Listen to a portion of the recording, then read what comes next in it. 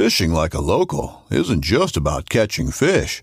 It's about connecting with the environment and the people who call it home. It's about hearing the stories and traditions that have been passed down for generations and sharing unforgettable moments with the people you meet along the way. Fishing like a local is having an experience that stays with you forever. And with Fishing Booker, you can experience it too, no matter where you are. Discover your next adventure on Fishing Booker.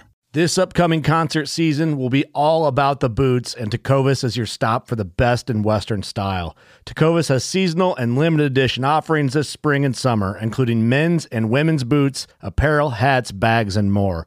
All Tecovas boots are made by hand in a time-honored tradition with timeless styles that are always on trend. And Tecovas has first wear comfort with little to no break-in period. It's hard to find this level of comfort paired with this level of style. Stop by your local Tecovas store, have a complimentary drink or two, that's WCB style, and shop new styles. The smell of fresh leather and friendly staff are at your service. Many stores even have leather custom branding to make your boots truly personalized. And with regular live music and events, there's no in-store experience like it. If you can't make it into a store, just visit tecovas.com. That's TECOVAS.com. They offer free shipping on all boots, as well as free returns and exchanges, and ship right to your door. Go to tecovas.com and find your new favorite pair of boots today. Here in the Northern Rockies, dark winter months are outlasted in basements, dens, and nooks, where kindred souls gather to share intel, swap fly patterns, and relive the memories from seasons past. This gathering spot, known locally as a February Room, is the inspiration for this podcast. No matter the season, the door is always open to those with a fly fishing story to tell. Brought to you by CD Fishing USA, the North American distributor for Composite Development's fly rods and fishing accessories. Tech, precision, ingenuity, legacy. Go to cdfishing.us and follow us on Instagram, YouTube, and Facebook. Here's your host, Lauren Carnop, and this is the February Room. Welcome to the February Room. Today, my guest is Brian O'Keefe. Brian, thank you so much for joining me today, all the way from Mesa, Oregon. Thank you very much, Lauren. And as I was saying, you have a huge title. You work for a full-time for 11 Angling, but you're also a fishing bum with a camera. And I have to say, I was telling Justin, my husband, I was super excited to chat with you today. And he goes, "Oh, Brian," he goes, "everybody in the fishing industry who goes to trade shows looks for Brian to chat and have a beer and hear his fishing stories." So I'm excited to hear one today. Oh, my goodness. You're throwing me right into the fire. Okay. This goes way back, and Justin could appreciate this because he grew up in Bend, and I moved to Bend in 1975 and was there probably over 45 years before I just recently moved out. But in my late 20s, I was a fly fishing guide on the Deschutes, and as many people know, you can wade fish the Deschutes, but you cannot fish from a floating device. So you can't fish from your drift boat. You use it for transportation only. So, I took a booking from a gentleman who was a photographer for National Geographic. And he was doing a story on the East Cascades and something beyond that, but who knows. So he shows up at the boat ramp. I shuttled my truck. I had the boat ready to go. And he put in 3 large Pelican cases of cameras and lenses and sound and lights. And I thought, geez, this is a new drift boat. It costs quite a bit, but each one of those cases of cameras, of Nikons, cost way more than my boat. Way more than my boat. So, I'm a budding, young photographer in my 20s. I'd sold a few Fly Fishing magazine cover shots, and, I was really, really enjoying pairing photography with fly fishing in this kind of, interesting, fun, young guy's lifestyle. And so we shove off, and he's a decent fly angler, and it sort of appeared that he was more interested in the fishing than the photography because it was the salmon fly hatch, and it was really good. And like I mentioned, it was a brand new Lavro drift boat, and it came from the factory with a round anchor, like a giant cannonball. And I thought that was very odd because they can roll, they don't really like lock into the gravel, lock into the sand, or wedge in with the rocks. It just sort of rolls around. I thought, I'll have to change this as soon as possible. Well, we're fishing along, and he is shooting a few shots, and fishing's very good. And this was probably back in 1977, and there was a few boats on the river, but not like there is today. It was just incredibly good fishing. And he'd ask some questions, and I'd tell him a little bit about the locale and some of the geology, and there was the Indian reservation on the west side and different ranches on the east side, and we were all just having a good time. We stopped on an island. I anchored the boat, and we walked across the island to a riffle on the other side, and we're fishing along, and he looks downriver, and he goes, "Is that our boat?" Oh, no, that round anchor had just rolled downhill until it was waterborne, and away the boat goes with 3 Pelican cases of, who knows, $75,000 worth of camera gear. And there goes my boat. And we know the Deschutes was named by the French fur traders as Deschutes, the Rapids. So River of Many Rapids, and there goes the boat. So I'm on an island, and I just tell him, okay, here's the deal. I have to swim to shore, and there's a decent trail. I'm going to run, and I'm going to try to catch up with the boat. There will be another boat coming along pretty soon, and just flag him down and just say, hey, the boat got away. Could I get a ride? And he goes, okay. And he kind of went back to fishing, and I cinched up my wader belt and dove in and swam. And of course, my wader's just completely filled up full of water. But I got to shore eventually, and thank goodness I was a lifeguard in my younger days. And I basically had to do a headstand to drain the water out. And then I started running in soggy waders, all my gear, and I go a long ways. I go at least a mile before I see the boat that eddied out in a big back eddy, and the anchor snagged on a little something, this stupid anchor. And I then swam out to it and got in, which was really hard, actually. When your waders are full of water, you're trying to pull yourself into a very tall-sided drift boat. Well, anyway, I get in, row it to shore, and I wait. And sure enough, here comes a green wooden drift boat with the guy in the front. And, all his cameras were safe. Everything's okay. It's just extremely embarrassing. And, you're thinking, this could be a kind of a nice career move working with a guy from National Geographic. You never know. And so he comes in and he gets a little closer. And I noticed that the person giving him a ride had 2 really big, very friendly golden retrievers, and they're all over this guy. And I can tell he's a little bit annoyed, but he gets out. Everything's good. He gets back in the boat, and he goes, that was really a close call, the cameras and all that. But I just hate dogs. I've had some really bad experiences with dogs. That was really a terrible rescue. I mean, well, sorry about that, but. But we're here. Everything's good. So we continued fishing that day. It went quite well. He took some pictures of some corrals and some things along the side of the river, a little bit of the fishing itself. And we finally get to the boat ramp. And my shuttle driver, and I can't remember exactly how this happened. This was 40-some years ago, I think. And, actually probably 50. But anyway, we were locked out of my truck. And now he has got to get back to the put-in because he's driving to a Central Oregon resort. It was called Canida. You might know it, but it's closed now. And he had to get there at a certain time and all that. And I said, well, I don't have a spare key on me, and we're locked out. And I'm thinking, well, hey, we're here at the boat ramp, and there'll be other people coming and going, doing shuttles for tomorrow and different things. So I don't think it'll take too long for someone to come by if I can't get in my truck. And he's rolling his eyes, and geez, what a rookie guide, And so eventually a boat pulls in, and I go up to the guy and I say, hey, can you give this guy a ride back to Warm Springs if you're going that way? He says, oh, yeah, I'm going right through. I'll give him a ride. It was the guy with the 2 golden retrievers. So my National Geographic photographer jumped in his truck with the 2 dogs and is giving me a look like, I hate you so much. And I had to break a window to get into my truck because I learned that my keys were inside somehow. I don't know how that all happened, but anyway, that was a interesting day on the river. So, did you see the guy back at Warm Springs? Was he pissed? No, I never heard back from him. He got a ride to his car. He drove on. He was on an assignment for a month or two. And so he just went about his way. But, I'm sure a year or two later, he enjoyed telling that stories at cocktail parties.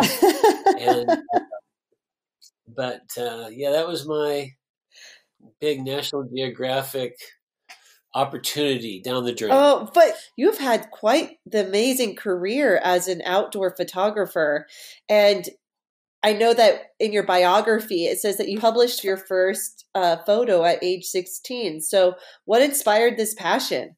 Well, yeah, I know. I actually think that's pretty cool. Here's the full story. Well, lived with my mother and brother in Bellevue, Washington, when it was a tiny little, middle-class town. Now it's a giant suburb of Seattle, and it's just hideous. But I was bike riding distance to Lake Washington, and at the time, there was really good bass fishing, and maybe there still is, in Lake Washington. And so I'd ride my bike down there and fish. And like a lot of kids, maybe third or fourth grade, I did my fair share of fibbing and trying to get out of trouble by, telling a lie or two. I learned later that never works, but you give it a try when you're a kid. And I think my brother and mother had a real sense that I had possibly a problem with honesty or the truth. Maybe I was fibbing a lot because I came back from these little bike trips with stories of big bass and lots of bass, but I only kept a fish now and then because it's kind of hard to ride. If you remember, I don't know, you're too young, but the Stingray bike had these weird handlebars, and it's just hard to bring a bass home. So at Christmas, I got the first point and shoot camera ever made, the Kodak Instamatic.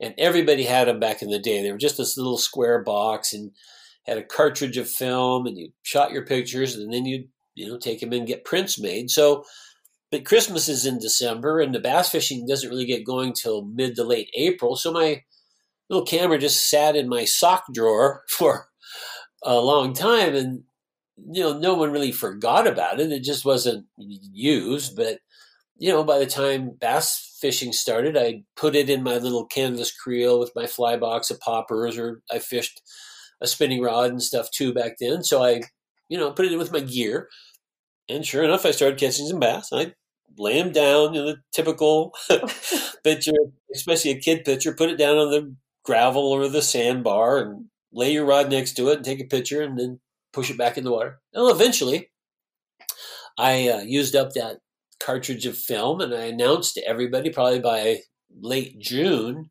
that I needed to get my film developed.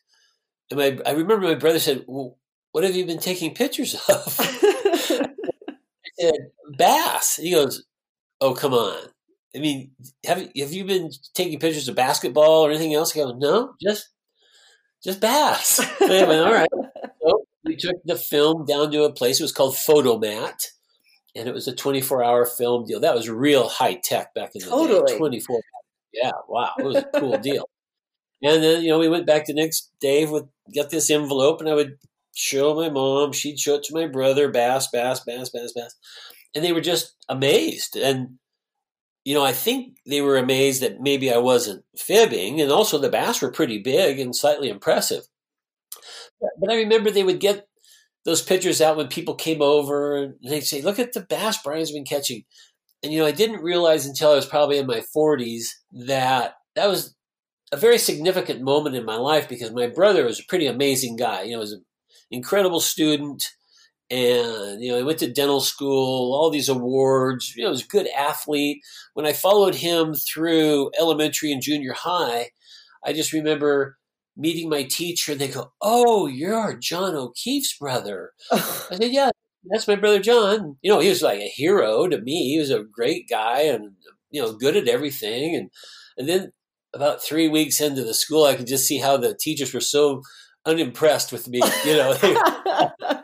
So I lived in the shadow of my big brother, which I think a lot of little brothers do. That was cool. I had my role as the pain in the butt, annoying little brother, and he was the sophisticated, intelligent, athletic guy. And so I think when they both were bragging about my bass pictures from that silly little camera, that it probably gave me like a little bit of an ego boost of like, wow, look at that. I did something my brother can't do. And so I imagine that that's part of the reason I became sort of infatuated with photography and fish pictures and fly fishing photos. And well, one thing leads to another. And, I actually, after I graduated from high school, I had a plan to go to New Zealand and fly fish and follow my grandparents' footsteps, who went to New Zealand to fly fish in 1951, if you can imagine what that was like. And so, and then I was going to come back, go to Oregon State and do all that. Well, my trip to New Zealand, went ahead like planned. I left when I was 19, but my 3 months and coming back to Oregon State didn't quite happen. I spent 11 months in New Zealand, and then I went to Western Australia and worked in the outback. And then one thing leads to another. I ended up as a ski instructor, the first ski instructor in India, and I taught skiing in Kashmir, India, before coming home, but went to Alaska and then went to Oregon State. So a long, long, long story. But that little camera went with me to New Zealand, and as I would send my film home, my mother would have them developed. And I remember her saying in a letter, "Your pictures are very professional. Maybe I should try to get you a better camera." And so she went into my little bank account, took out $100 and bought me a Minolta SR1, a very simple manual, but, 35 millimeter camera. And fortunately, I bought slide film, which became, more important if I ever wanted to publish as opposed to print film. So I upgraded that camera, took it all over the place, and then bought another $100 camera, a Pentax K1000. And I was just a total hobbyist. It was really fun. I enjoyed it a lot. And then one day, now we come all the way back to Bend, Oregon in 1975. I was going to Central Oregon Community College, and Don Roberts walked in. Don Roberts is a published author, and he was editor of Fly Fishing the West magazine at the time. And I recognized him, and we talked. And I said, I've been doing a little bit of photography and stuff. And he goes, well, bring some slides down, and I'll stop in tomorrow and I'll look at them. I said, wow, that's great. It's just a super nice guy and one of the most interesting people I've ever met. And so I brought in those slide pages, where there's 20 slides per page, and I taped them up to the window. And when he came in, he looked at them and he said, well, could I take a few of these back to the office? I said, well, yeah, sure. And from that, I kind of rekindled the possibility of publishing photos, even though that first one when I was a teenager was to a local newsprint publication called Fishing and Hunting News. And just about everybody I know that's my age got their start with Fishing and Hunting News because you would just send them pictures, they'd use everyone, and you could see your little photo by Brian O'Keefe and go, wow, cool. And but Don used a couple of those shots as covers, and then I just sort of took it a little more seriously and upgraded my equipment.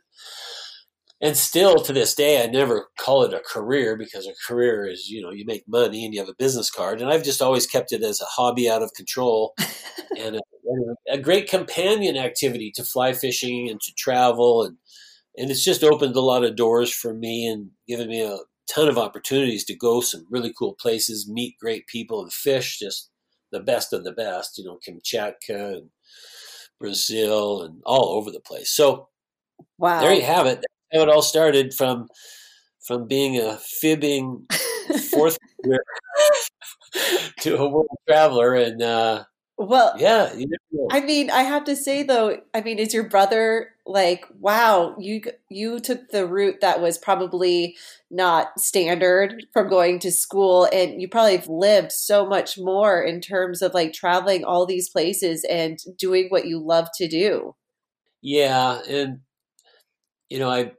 my brother has lots of interests, and he's still doing a lot of skiing. He's a good angler. He's got a helicopter, and he's got He's doing okay. float planes. He's got a fighter jet. He's got totally amazing interests, hobbies, friend network, great life, good family. I've been more of the bum, bumming around, sleeping on couches, and but I suppose, I'm really not. My brother's awesome, but I don't really envy that. Yeah. No. Because he does his thing, he loves it, but I can't complain. I took a path less traveled, but I don't have the giant savings and all that, but memories, experience, pretty rich in that department. I have to say, I have to giggle about laughing about you taking this small camera and taking photographs. And people like to, you said that your family loved looking at those photos. And I can only think about how you've seen such a huge change with social media that now people can take photos anytime and they can docker up those photos. Because I also saw in your bio that you're a naturalist, like you like to take things naturally. You don't bring a tripod with you. It's not staged. It's really what it is. Why is that so important for you to take photos and to live that way? Well, it's easy to answer your question about why I wouldn't use a tripod or, have a lot of lighting equipment and that sort of thing. Basically, it's just because I like to fish too much. And so there was one point in time when I bought a very nice video camera. It's like the one, back in the day where you'd see outside a courtroom, they all had their cameras up on their shoulders. It was that style of camera. Big, you've seen them all. You're in this. Yes. So it was a production quality Sony camera. It cost a lot of money. And then I started, taking it out with me. I thought, oh man, this thing sucks. It's work. You not only have to lug around all this stuff, then you have to do all this editing. And so I went immediately right back to still cameras because I have a fly rod, maybe a day pack at the most, but generally just a camera around my neck or even a small camera. I've done a lot with, not to these days, it's my iPhone, but it's, I've used the Olympus Tough, those little square underwater cameras, really tough, durable cameras. I've used those. Their macro features, completely professional. And, so I don't take a lot of gear. If I take a Pelican case, it's generally the small one with a, like my body and a wide angle and then a 200 telephoto. And that's about it. I keep it really simple. And in my earlier days, I really lucked out. I met a guy named Duncan Barnes. He was editor of Field and Stream magazine. And we kind of hit it off. We were just good guys. He could pick tons of photographers to go on trips with him who were a million times better and more experienced than I was, but we just kind of were good buddies. And so I really learned from an old pro about the difference between editorial photography, fine art photography, and commercial photography. Those are the three categories I've kind of, pigeonholed everything into. So editorial photography is what you see is what you get. You don't give the guy a shirt from XYZ brand and you don't, change things up to look good like a photo shoot. You just shoot what you get, and that's real day in the life stuff. That's always what's sort of been my MO. I like day in the life. What you see is what you get. Commercial photography, of course, boom, go to Photoshop and add a catamaran in the background and put in a sunset. Anything's legitimate in commercial photography because you're trying to sell something, make it look good. Fine art photography, I just never had the equipment really to do great images, like in Jackson Hole or in Alaska or somewhere where you're going to end up with a 24 to 30 inch enlargement. I just never had the money to buy that kind of glass and those kinds of cameras. But, and it's just sort of, I don't want to make this sound weird, but it's just sort of boring to me. I don't want to just wait for the sun to hit the peak of Grand Teton all morning and get one shot. I just want to go fishing. And then I see a cool bug. Hey, that's neat. Or a nice, weird weather phenomenon of crazy clouds or just interesting light. And of course, fish above water, underwater, people fishing. I just like all parts of that. So I'm more of an editorial style photographer. and self-taught. I still don't think I'm very good. I don't know how cameras work, and I just believe in going to pretty places and holding your camera still, and maybe be a little bit artistic. My mother was an art teacher at the University of Washington, and so as a kid, I just got drugged to every art show and museum and art gallery, and actually I sort of started to like it. I looked forward to going to museums and different places for that, and I'm sure some of that sunk in, just composition and color, texture, different form, and that sort of stuff. So, it was sort of a path maybe I was destined to take, even if it was subliminal. But it all sort of came together. I mean, I'm 66 now, and I really think, geez, if I had got an incurable disease tomorrow, I just go, oh, well, hey, I've done 100 times more than I ever thought I would when I was catching bass in Lake Washington. I mean, I just dreamed of places like British Columbia, which was just across the border. I just dreamed of, maybe going to the Rockies a few times, even though my grandparents are from your town of Missoula.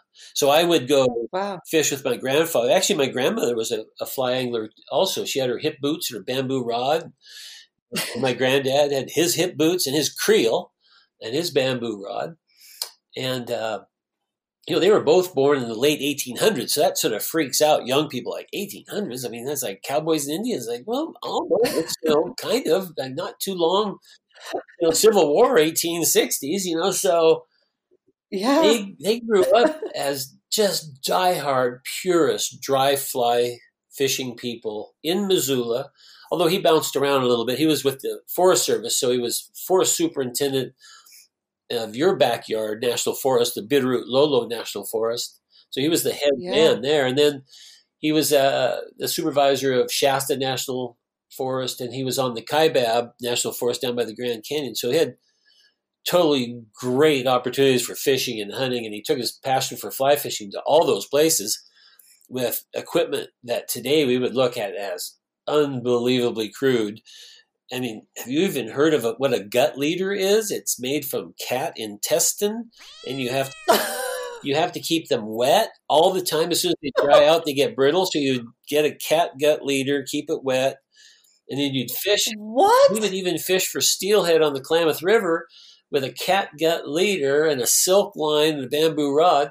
And when a fish struck, you actually gave it slack.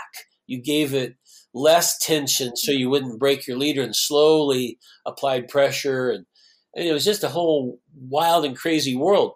And I remember when, our monofilament leaders were just horrible. I won't mention any brand names, but geez, they were awful. And, you fished 3 flies in Montana in the 60s, a Joe's Hopper, a gray wolf. My grandfather would only fish dries, so I didn't have nymphs, and there weren't that many streamers in the West. There were streamers back east, but we hadn't got into woolly buggers yet. So it was just cool being a kid, learning fly fishing the English way, which is not much wading, casting upstream, fishing to rising fish only, and that's fly fishing. And now, as I got a little older and I started reading magazines and books, I discovered nymphs. I could never tell my grandfather. And then I had, a spinning rod or two and couldn't tell my grandfather. And then I went, when we went to the Madison River when I was, I don't know, I was probably 14 or 15. And back then, if you can imagine this, in the tackle shops and in the stores, they sold live sculpins. So you could take your spinning rod out and put a hook in a live sculpin and cast it out, and it was every cast a big brown. Now all those big browns are on the walls of the bars in the Madison Valley, but I was so impressed with these spin fishermen catching these huge fish that once I sort of discovered streamer fishing. And back then it could be just a muddler underwater, or then the spuddler came along, which was a muddler with a marabou, like a sort of a woolly bugger marabou in the back and a muddler up front. And then streamer fishing became, pretty cool to me because I started catching big fish, and but I could never do that around my grandfather. Once I got my driver's license, I could go see him and then branch out, and I started fishing like the Beaverhead. Oh my God. Talk about big fish, no people. It was the middle of nowhere. And but your backyard, Big Blackfoot River, is where we went as a family for 10 days to 2 weeks every summer, set up camp. It was again, just all dry fly fishing. You could have a 30 or 40 fish day back then. And it was just cut off jeans and tennis shoes, but strict lessons from my grandfather. Very much like the opening part of A River Runs Through It. Practicing in the yard, 10 o'clock, 2 o'clock, learning our knots. We really didn't even fish the Blackfoot until our third year of fly casting. We had to learn how to cast, do the knots, before we actually went to the river with flies. And so, that was pretty neat. My other grandparents on my father's side lived on a lake. And so there I had bass, crappie, perch, catfish, did all that. And just between the two, it's kind of why I think I'm a pretty well-rounded angler. I fish all tackle. I don't like really fishing with bait, but I do fish. Like bass fishing with traditional lures and things is really fun and really challenging. I do some salmon and steelhead fishing with gear. So that background of fishing with my various grandparents, made me the loser I am today. Definitely.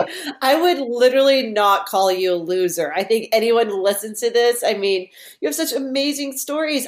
For me, just listening to how it was back in the day and how it is now, like, how do you feel about fishing now? Because, I think that the sport, do you think it's still as authentic as it was back then to now? Oh, not nearly. I won't go on a big rant, but I'm not real impressed with fly fishing today, thanks to Instagram and Facebook. I'm sure Instagram and Facebook will kill more fish than any dam ever built.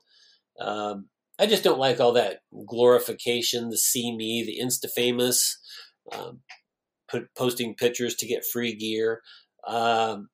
And people say, well, what about all your pictures? Well, I was on an assignment. I was on a job. I had to. I didn't just go out there and see me all the time. I had a different client. I had people that needed the fish picture product. But to just be posting every day of every fish you catch, I think is kind of icky.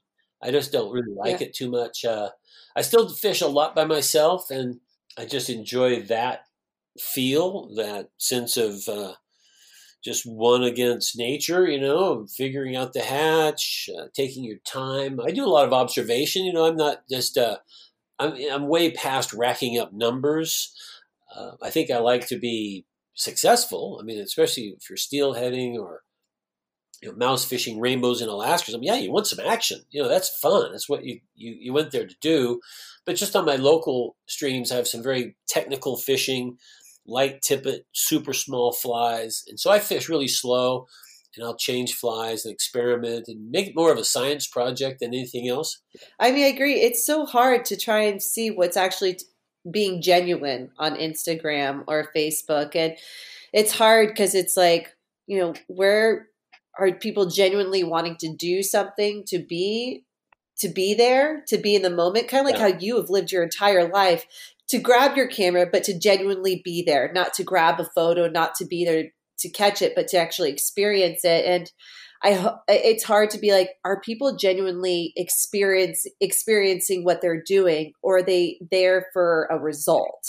Right. And if you start taking away those experiences, I'm sure for you who've like dedicated their life to experiencing life, that must be a weird thing to see, that people are kind of taking that experience away. Yeah, it is weird. It would really, my grandfather would roll over in his grave. He was, a traditionalist back in the 60s and 70s when fly fishing was becoming a little more popular. More fly fishing clubs were, being started, and it was still, you could still fish nearly any river and drive a mile past someone because they had that water. my grandfather would drive 5 miles past someone because they have that water.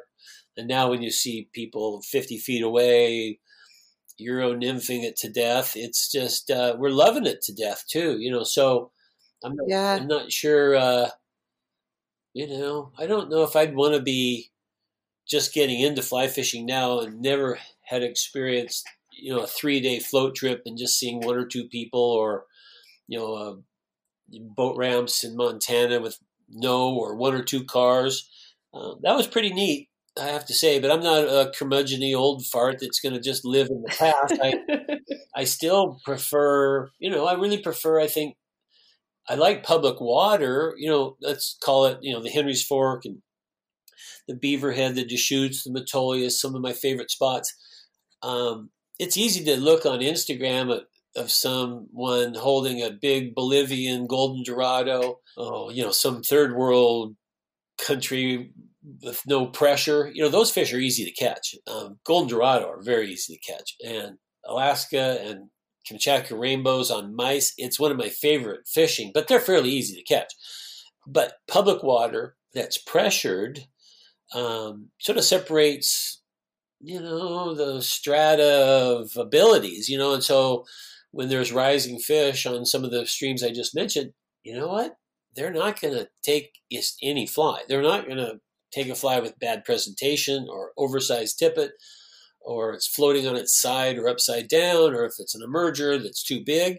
So I enjoy fishing public water, even pressured water, whether it's Colorado, Montana, California, or anywhere here in Oregon, because you know what? You really got to fish well, and you got to make good decisions about the insects you're imitating, the presentation, and I like that. I would never turn down another trip to Brazil for peacock bass or, tarpon in Africa or something, but those fish are, you work for them, but they're not that hard to catch. And so that's the thing on Instagram where I sort of really backed off because, I was traveling a lot before COVID and doing a lot of different magazine assignments and things. And, I'd post some pictures of these, third world countries and big fish.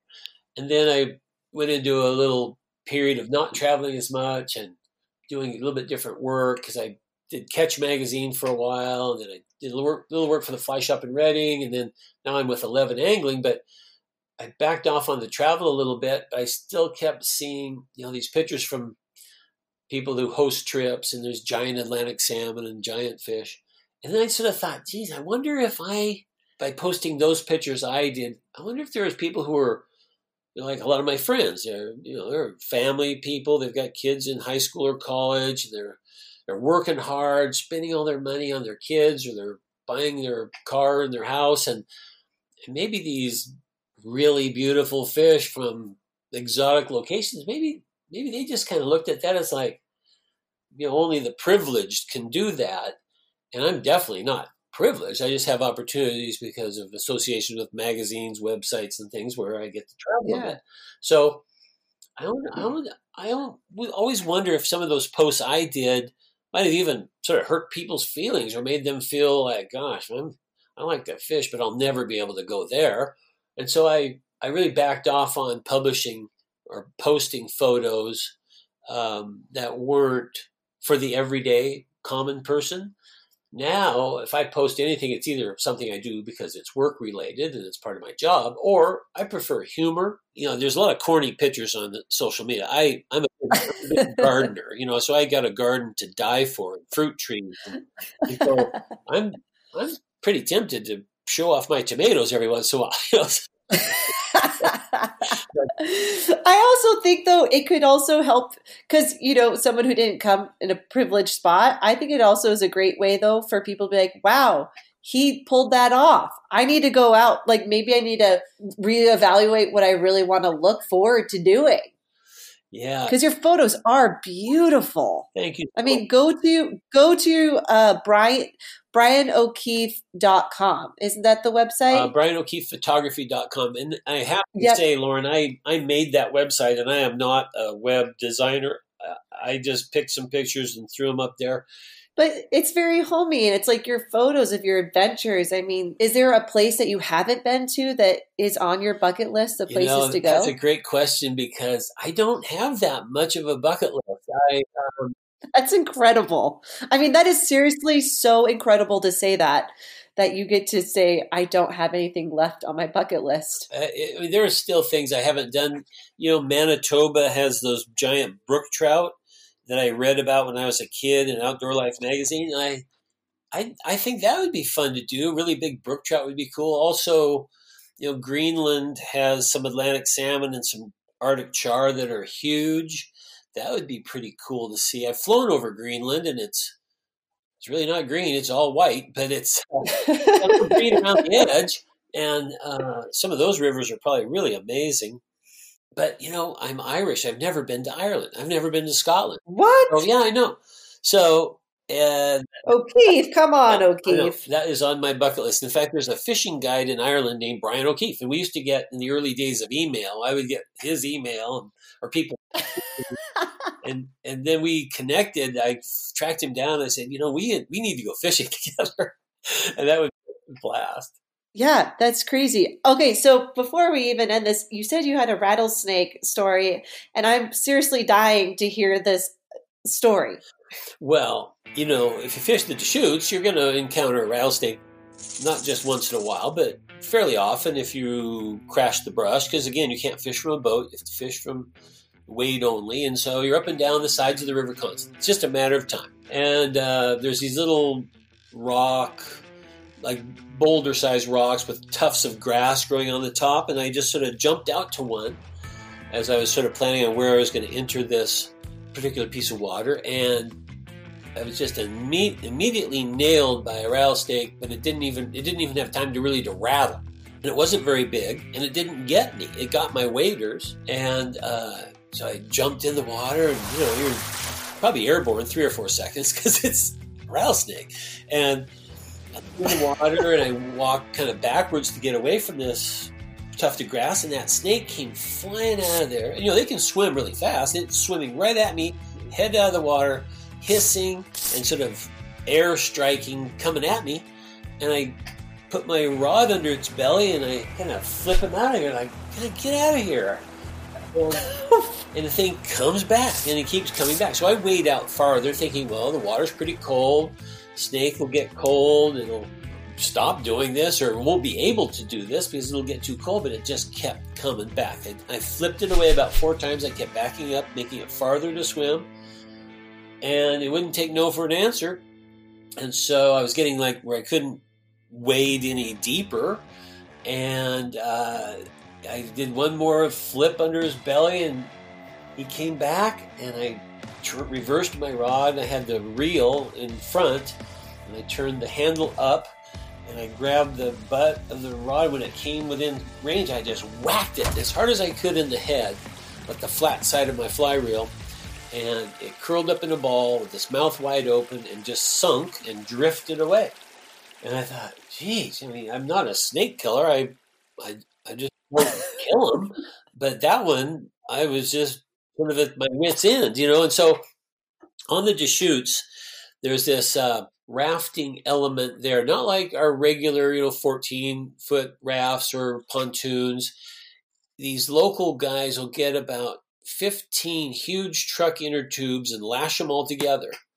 And they're really big. They're almost like tractor sized. And then they'll put plywood on top of all those inner tubes and secure them. And then they'll have a sofa. They always have a flagpole with a pirate flag. There's a keg of beer. And it's a party. They're not fishermen. They're not even really whitewater enthusiasts or anything. They're just locals. They're more like bikers that like to go down the river and drink a lot.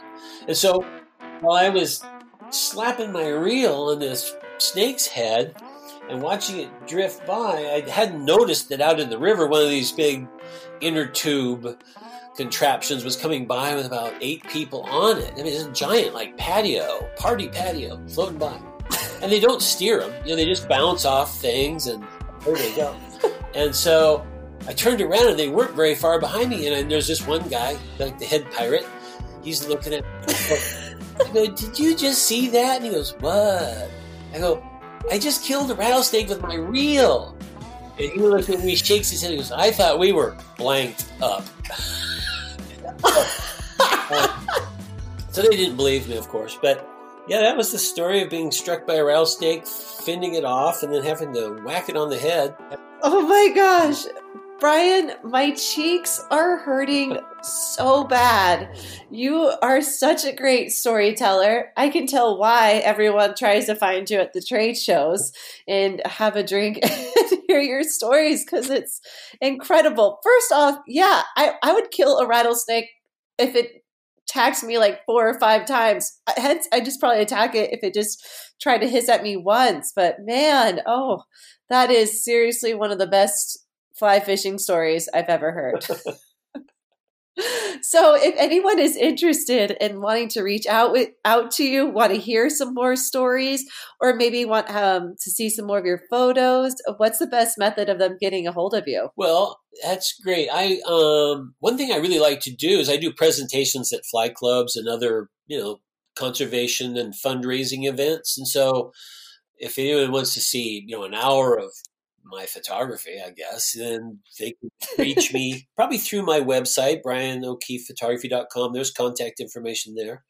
And I don't answer my phone, so if someone calls me, leave a message.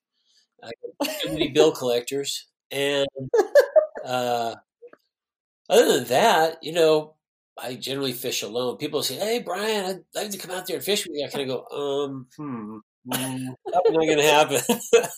I have a hardcore fly fishing girlfriend, and in my spare time, I fish with her, and she'll be out till dark fishing in the cold. You know how the last cast can take 30 minutes? That's how she fishes. So we fish when I have time to fish with her. Otherwise, I fish by myself and a few buddies that I like to fish with. But I don't take people fishing. I don't guide, but I'm always available for. Like I said, doing a fly club presentation or a conservation fundraiser. Well, I'll be sure to keep my eyes open for that. And I'd say let's go fishing together, but I'll keep my eyes open on any updates of photography. I just want to say thank you so much. This was probably the best hour of my day talking with you today. And thank you so much for joining me today. It's absolutely my pleasure. Go to thefebruaryroom.com, where you can access a complete library of our podcast and read more about our guests, their fishing stories, and favorite fly patterns. We're always looking for exceptional fly fishing yarns, and if you have one to spin, shoot us an email at info@thefebruaryroom.com. The February Room is always free, but if you feel like throwing a nickel in the pond, we appreciate any additional listener support. For companies and individuals interested in sponsorship opportunities, please contact us for our media kit. Thanks for stopping by the February Room, and we'll see you down here next week.